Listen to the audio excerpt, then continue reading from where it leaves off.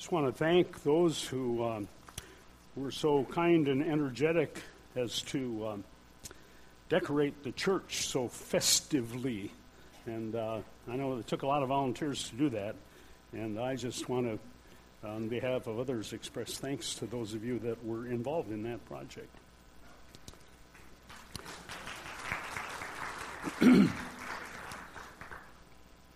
Christmas is coming. I wouldn't be surprised that there are some maybe 6, 7, 8-year-olds, maybe some that are in this room that are saying, it seems like Christmas is never going to come. I just can't wait. It seems like it takes forever. I remember that when I was that age. Well, in response, I turn on my wise grandfatherly voice, and I say, I promise you, in the fullness of time, Christmas will come. Just be patient. And so I hope that helps if any of you are thinking that way. You know, sometimes it does seem as if an anticipated event is just never going to come. I mean, that the promise will never be fulfilled. Think with me about Abraham and Sarah. Remember them? God promised them a son. And it seemed unlikely. He was 75 and she was 10 years younger. But they believed God. But time went on, and it didn't happen. Seemed as if it would never happen. They waited 25 years. But then, when the fullness of time came, God kept his promise, and Isaac was born. I think of the family of Israel, this man named Jacob. He and his 12 sons and their families went into Egypt to escape famine. Eventually, they became slaves, and they endured great hardship. But they knew that they were destined, they knew there was a promise, that they were destined to become a great nation. This meant they needed a deliverer. But it seemed he'd never come. After 430 years in Egypt, when the fullness of time came, God sent Moses, who arrived on the scene as God's man to lead them out of servitude.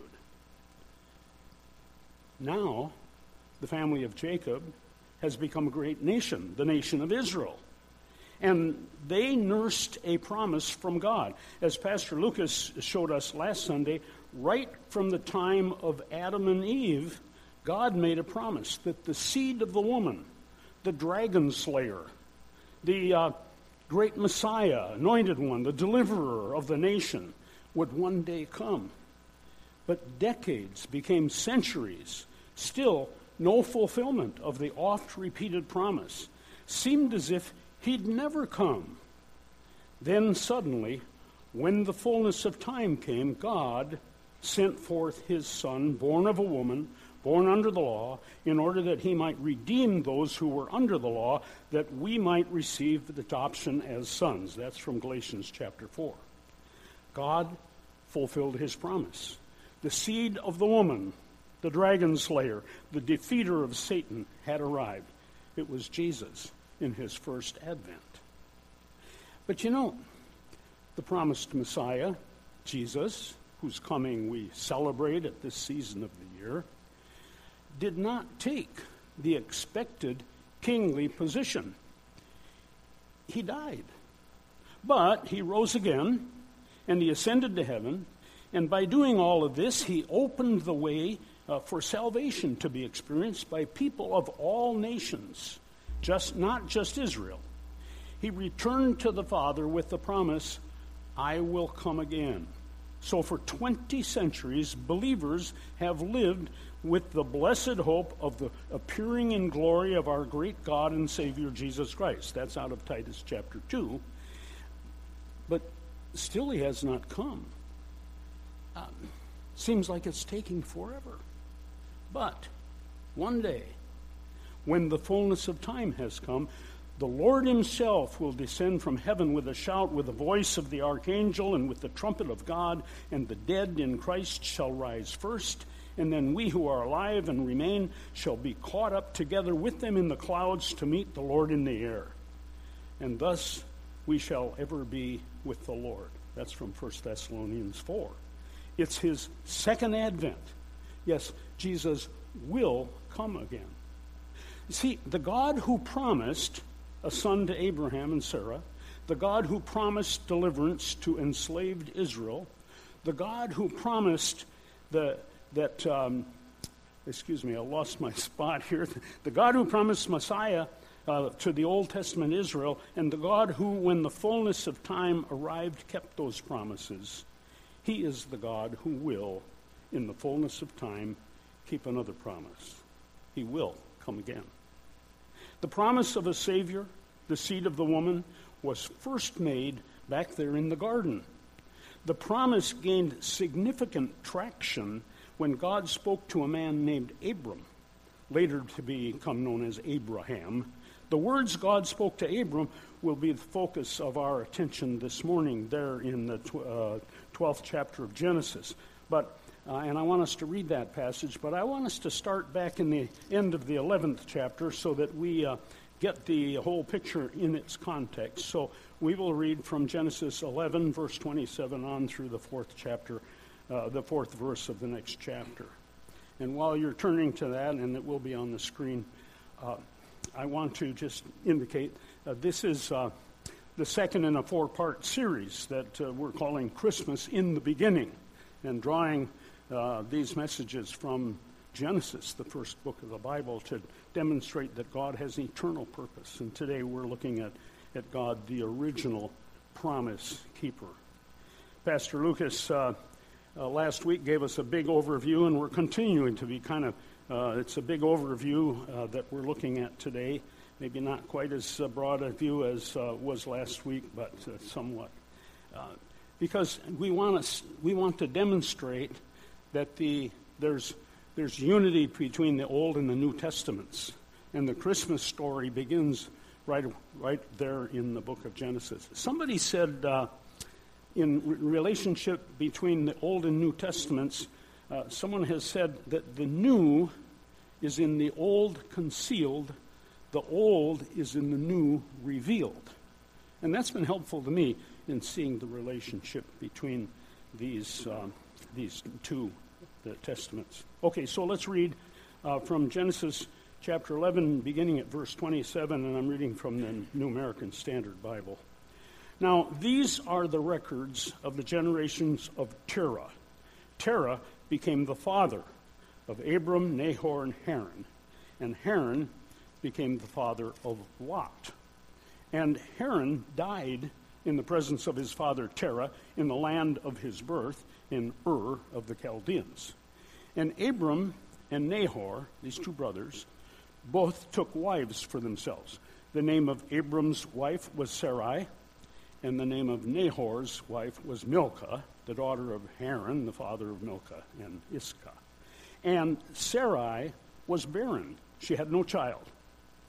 Now, Terah took Abram, his son, and Lot, the son of Haran, his grandson, and Sarai, his daughter-in-law, his son Abram's wife, and they went out together from Ur of the Chaldeans in order to enter the land of Canaan.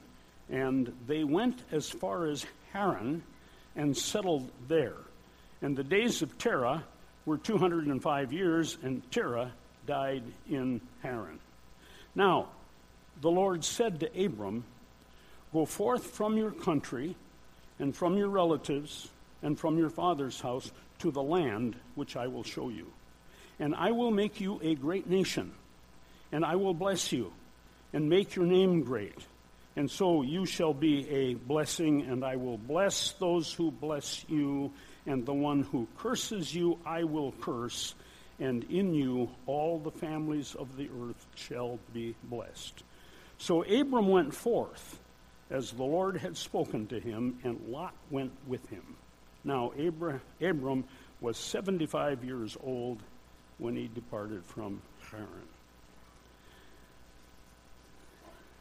The big idea here this morning is that an all-important and essential step in the ultimate fulfillment of this Abrahamic covenant. See, these verses 2 and 3 particularly are what is commonly known as the Abrahamic covenant, an agreement that God made with Abraham. This, an important essential step in the fulfillment of this covenant was the first advent of Jesus Christ. So I want us to look a little at this passage. We'll notice that the first verse is simply a command.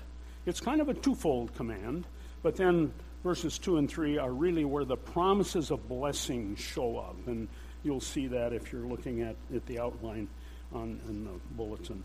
And I want just to say this much about the first verse, the command.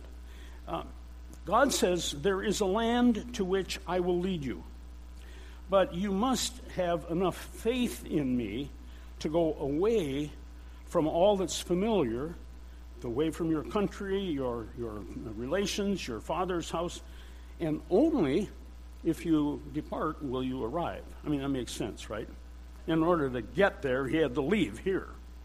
And so, but this is the first glimpse that we get of Abraham being a man of faith, because he has enough faith to believe that God is going to take him to a land. And he has enough faith to depart from everything that's familiar, to depart from the known, to go to the unknown. And this is, like I say, the first sign that here's a man of faith. Now, let me just pause for a moment here, because I think there's something for us to understand, that sometimes we may be called to go from the known to the unknown, from the familiar to the unfamiliar, in order to experience God's best in our lives. I mean, it happens all the time when, a young person gets through high school and the decision is made, well, where do I go from here? And it may be education, it may be military, it may be a job, but it may be that God's will is revealed, that you need to leave the familiar to go to the unfamiliar, and that is where you will experience God's blessing. Just Friday in our Bible study down at Maple Ridge, we were talking, and we came across the passage in Mark 16 where Peter rebuked Jesus. Jesus had told that he was going to go to Jerusalem and die and rise again, and Peter said, "Oh, no, Lord, not so." And the Lord took him aside. I mean, it says Peter took Jesus aside, and in that being stepped aside, the Lord said to Peter, "You are not setting your mind on God's interests, but man's." And I thought that was a very key statement, and it's an important thing for us, that we should not be guilty as Peter was. We need to put our minds on God's interests and not on our own. And in this world, pursuing God's interests will constantly put us in opposition to the standards of our society, and we continually are called upon to do this. And it puts us at opposition with much that's going on in our society. But we need to be ready in obedience to the Lord to step away from what that is familiar and that which is so common, and in order to follow God and his purpose in our lives. Well, I wanted to make that point. Well, we see that being lived out in Abraham's experience. This is the first glimpse that we get of Abraham. Well, let's go to the promises that we find here. And in this passage that is at the heart of this covenant that God made with Abraham, I've put the blessings in terms of 4 categories. There is the blessing to Abraham, where God says, "I will bless you." There's the promise through Abraham, because in the passage God says, "You shall be a blessing." There's the promise to Abraham's blessers. I don't know if blesser is a word in the dictionary, but it should be. So those that bless Abraham will be blessed, and those who curse him will be cursed is there as well. So there's the promise to Abraham's blessers. And finally, there's the promise to all nations, because God says, "In you, Abraham, and all the families of the earth will be blessed." So there's the 4-fold promise of blessing that comes out of this passage. It's repeated numerous times. These promises in one aspect or another are repeated time after time. In chapter 15 and in verse 4, we see this. God speaks directly to Abraham, and he says, one who shall come forth from your own body shall be your heir. Now, that's a refinement of the earlier promise. In order for Abraham to be one who would, through whom blessings would flow, there needs to be some offspring. And he has the promise of a son who will come from his own body. And he says, God took Abram outside and said, now look toward the heaven and count the stars if you are able to count them. And he said to him, so shall your descendants be. Then he believed in the Lord, and the Lord, reckoned it to him as righteousness. So Abram not only is promised a son, he is promised offspring that will be as numerous as the stars in the sky. And he is also promised that because of his faith, he is counted as righteous. I want to go over to Galatians chapter 3. And of course, in the third chapter of Galatians, we have repetition of some of these promises, and I want to look briefly at verses 6 and 7 of Galatians 3. And here we have Paul writing and saying, even so Abraham believed God, and it was reckoned to him as righteousness. That's right out of the passages in Genesis 15. And he says, therefore, be sure that it is those who are of faith that are the sons of Abraham. And we'll come back to Galatians 3 a little bit more and round this out a little bit. But if we are sharers of the kind of faith that Abraham had, that's been filled out in the Messiah and all that Jesus has done, then we are sons of Abraham. So the promises to Abraham are that he's counted as righteous. What a great promise for God to say, Abram, you are righteous. And to the promise of a son that was fulfilled eventually in Isaac, the promise that he would be the possessor of a land, and we didn't go into that, but that further in I think it's verse 7 in chapter 12, there's a reference to the fact that he will have a great land. And finally, there's the promise that he will have offspring that cannot be counted. The genetic or the ethnic offspring, the Israelites, uncounted, but also the spiritual offering of those who are sons of Abraham by faith. And so Abraham's promise is that he's going to have offspring more numerous than the stars in the sky. What a promise. Those are the promises to Abraham. Let's think about the promise through Abraham. And it's, by the way, these promises, this Abrahamic covenant is repeated by the voice of God 8 more times to Abraham in these pages of Genesis. And then 2 more times the voice of God speaks directly to Isaac, and 3 more times he speaks directly to Jacob, the son of Isaac. So Abraham, Isaac, and Jacob, 8 and 2 is 10, and 3 is 13 times do we have God definitely speaking with his own voice to these men to reaffirm that he is the promise-keeping God. He's the one who says, I will do what I have promised. In chapter 26 of Genesis, this is where this is one of the passages where God speaks to Isaac. And we have it here in verse 3.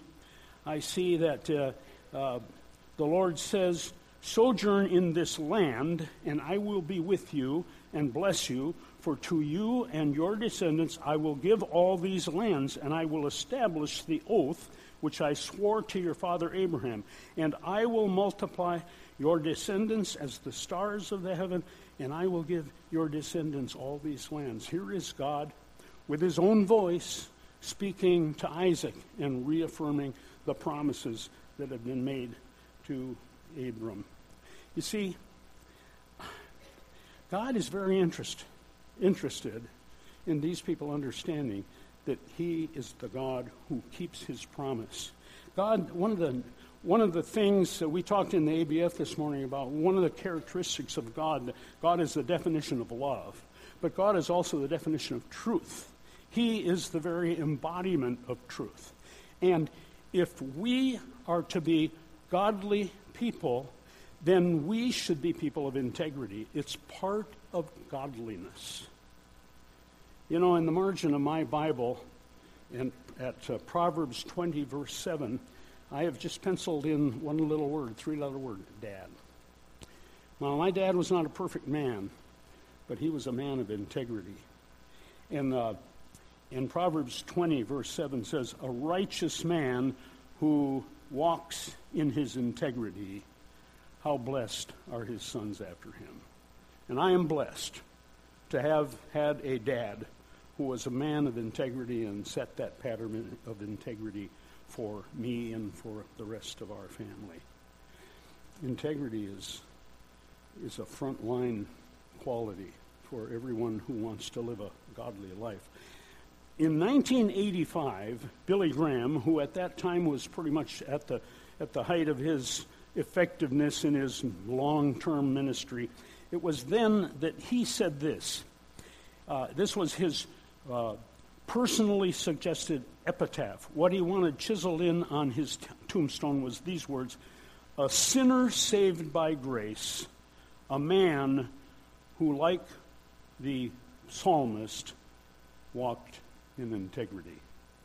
Here's Billy Graham, and we think of all the greatness of this man, but he said, I'd like people to remember that I had integrity. He called it a frontline virtue. God, the God of truth, looks for truthfulness, integrity to be reflected in our lives in all of our dealings. Now, back to these promises, there are the promises to those who would bless Abraham. I will bless those who bless you and curse those who curse you. And to illustrate that, I want to go to what I think is a fairly familiar passage also in Genesis. Starting in chapter 37, we see the story of Joseph. And Joseph was used by God to be, and I think we could rightly say, the savior, not only of his own family, but of Egypt from the famine that was going to come. God revealed to Joseph the interpretation of dreams, and through that they were rescued from the famine, the serious famine that was to come in the land. And you know, Jacob, in that whole story, Jacob and Joseph's 11 brothers and their households all come to Egypt. And in Egypt, they are given a good land. The land of Goshen was a good and plentiful land. They're kind of in the delta of the Nile River. And the Egyptians were blessed as they blessed the Israelites in this way. But the day came when another Pharaoh came along who did not know Joseph. And this great people that had continued to multiply now become slaves in Egypt. And now they are, could we say, cursed by the Egyptians. And the day comes that through Moses' leadership, the people go out, and the whole Egyptian army is swallowed up by the Red Sea. And we see that those who curse Israel also experience cursing. So the fulfillment of that promise is shown in that way. And we could give other examples of that, but I just give that as an answer to this promise that Abraham's blessers will be blessed and his cursers will be cursed. Now we come to the promise of blessing to all nations, and this is of a special interest to us because this includes us. This is where, when God has said, in you all the families of the earth will be blessed, this is where we come in. I like this. In Galatians chapter 3, I told you we're going to go back there again, and let's turn once again to Galatians chapter 3 and see a little bit more of this. And by the way, if you want a full picture, this is thrown in extra. Go to Romans chapter 4 and read the whole, not now, but read the whole chapter, 4th chapter of Romans, and you see filled out in great detail this whole idea of Abraham being the father of the faithful. Okay? Now, back to Galatians 3, where we have some of that. Look with me at verse 8. We left off at verse 7 earlier. Therefore, be sure that it is those who are of faith that are sons of Abraham, and the Scriptures, foreseeing that God would justify the Gentiles by faith, preached the gospel beforehand to Abraham, saying, all the nations shall be blessed in you. So then those who are of faith are blessed with Abraham, the believer. Look with me, jump over to verse 16. Now, the promises were spoken to Abraham and to his seed.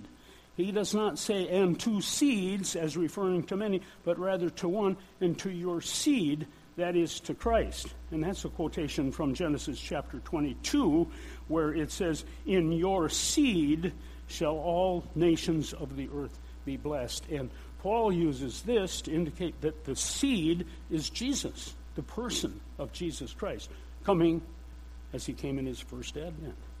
So, come down to the end of this chapter, verse 26. I read this. For you are all sons of God through faith in Christ Jesus. For all of you who were baptized into Christ have clothed yourselves with Christ. There is neither Jew nor Greek, there's neither slave nor free man, there's neither male nor female, for you are all one in Christ Jesus. And if you belong to Christ, then you are Abraham's offspring, heirs according to promise. What does it mean to belong to Christ? To be Abraham's offspring? You know, one of the fears, one of the concerns that I've had over the years in preaching the gospel is that people would hear it but not really get it. That there would be those people who would listen to the Word of God over and over again, and they'd sort of give assent to it, but they wouldn't really get it. And to illustrate this, I want to give you a little personal experience. Years ago, my family and I, we did a lot of camping.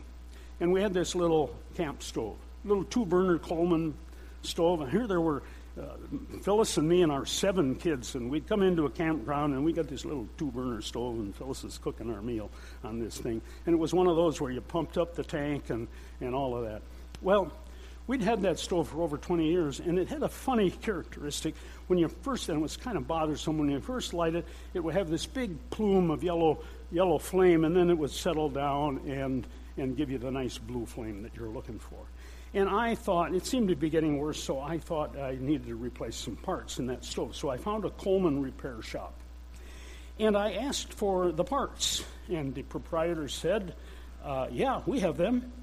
Are you sure you need them? What's the stove doing?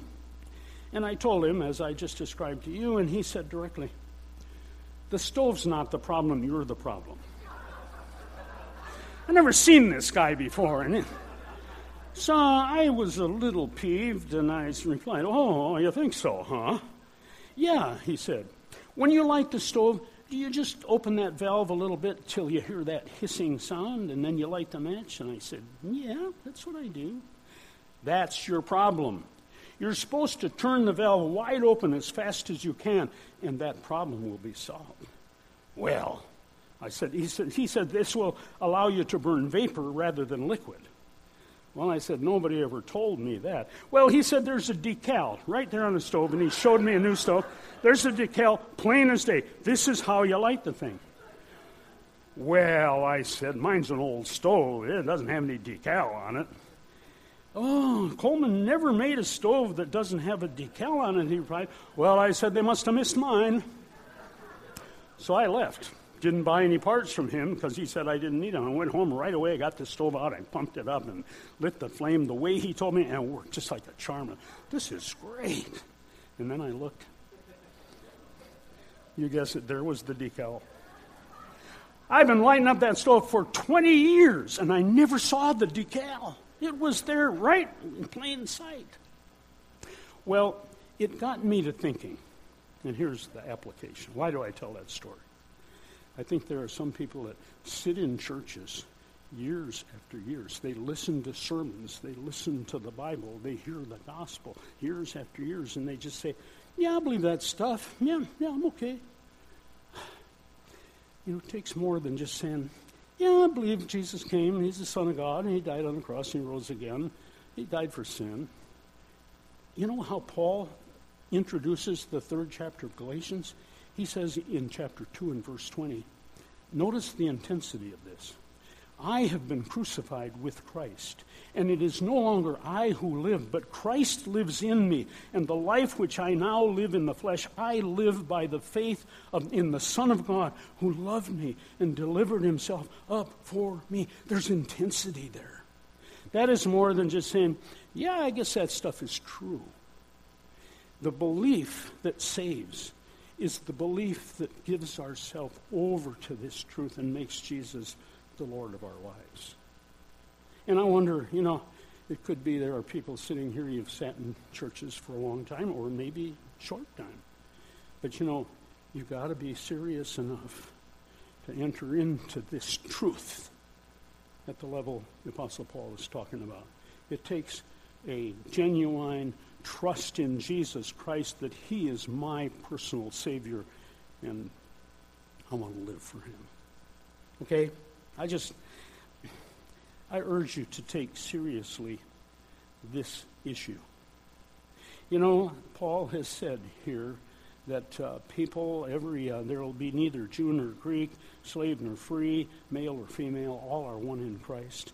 And so what I've just said about the intensity, the intentionality, and the seriousness of our commitment to Christ is what it takes to be called, to be one who says, of whom it said, I belong to Christ, and I am Abraham's offspring.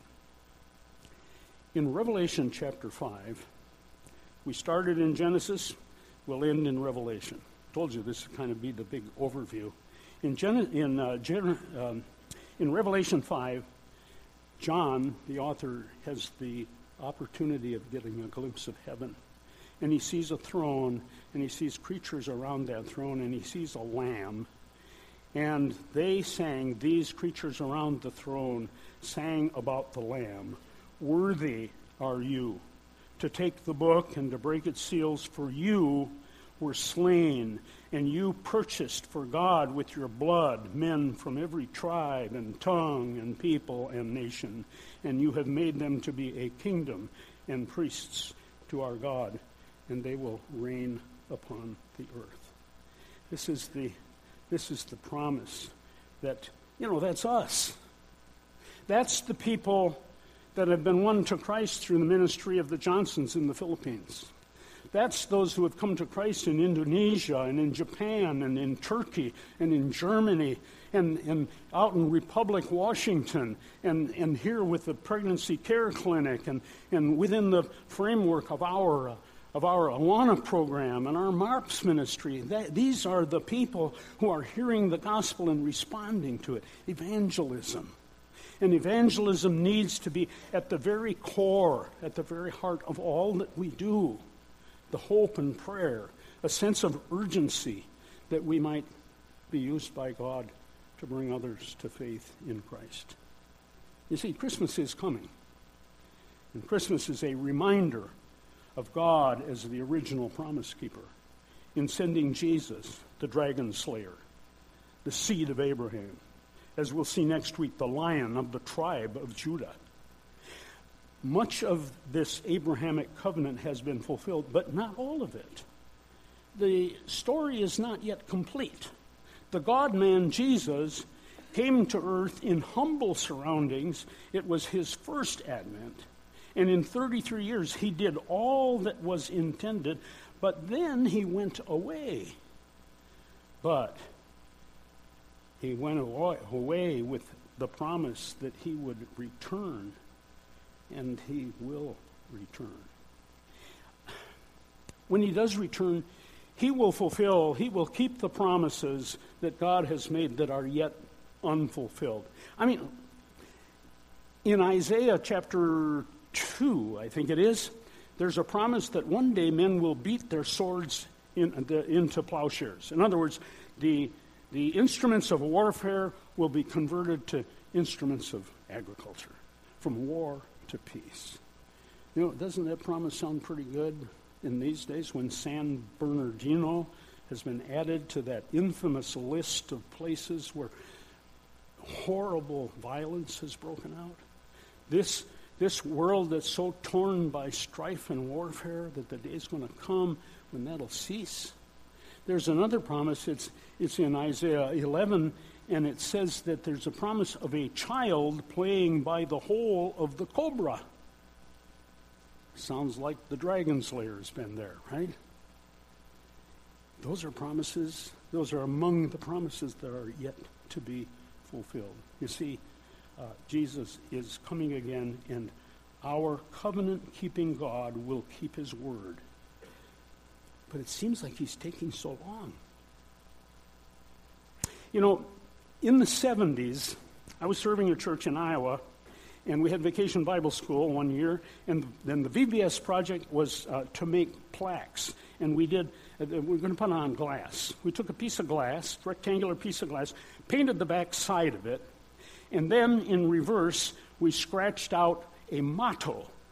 And then we took some aluminum foil and we crumpled it all up and then spread it out so we get that crinkly look behind the letters, and we turned it over and taped the whole thing together, and we had a nice motto. And I did the project right along with the kids, and we didn't tell the kids what motto. We might have given them some guidance, but my motto was just 2 words. And it was this: today, with a question mark, perhaps. It was a reminder to me that today may be the day of Jesus' return. And that motto hung on my wall for years. I think it either got lost or broken in the move to Whidbey Island, because I don't have it anymore. But that was a constant reminder to me that Jesus is coming again. We know not when, but it could be today. It could be at any time. And I think we need to live, I shouldn't say I think, I know that we need to live in this sense of urgency that realizes that our time may be limited to witness to those people that are on our future Christian list. You know, there's a sense of urgency about our lives that should be displayed because we know that Jesus is coming again. In the very last chapter of the Bible, Revelation 22, Jesus speaks, and these are his words: "Behold, I am coming quickly, and my reward is with me, to render to every man according to what he has done.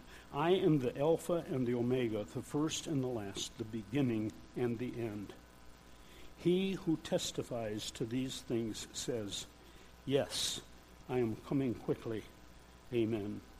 Come, Lord Jesus." The final words of the Bible.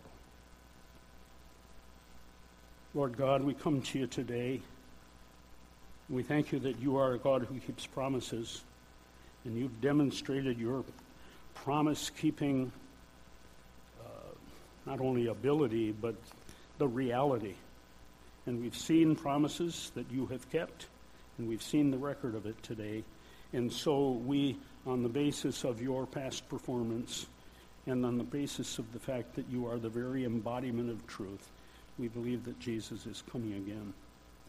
I pray that you will somehow put into our hearts and minds and lives, those of us who make rightfully the claim that we are offspring of Abraham, people of faith, that we might live in such a way as to honor you and to work and pray so that people of every tongue and tribe and nation increasingly will be brought to faith in Christ because we have lived. And you have used our lives for those purposes. Thank you, Lord, that Jesus came in his first advent. Thank you, Lord, that he has promised to come again and will keep that promise. We rejoice to know that. Through Jesus Christ our Lord, we pray. Amen. We're going to come to the Lord's table, and so I'm going to ask those that have agreed to help in serving to come at this time, and we'll proceed with our communion service.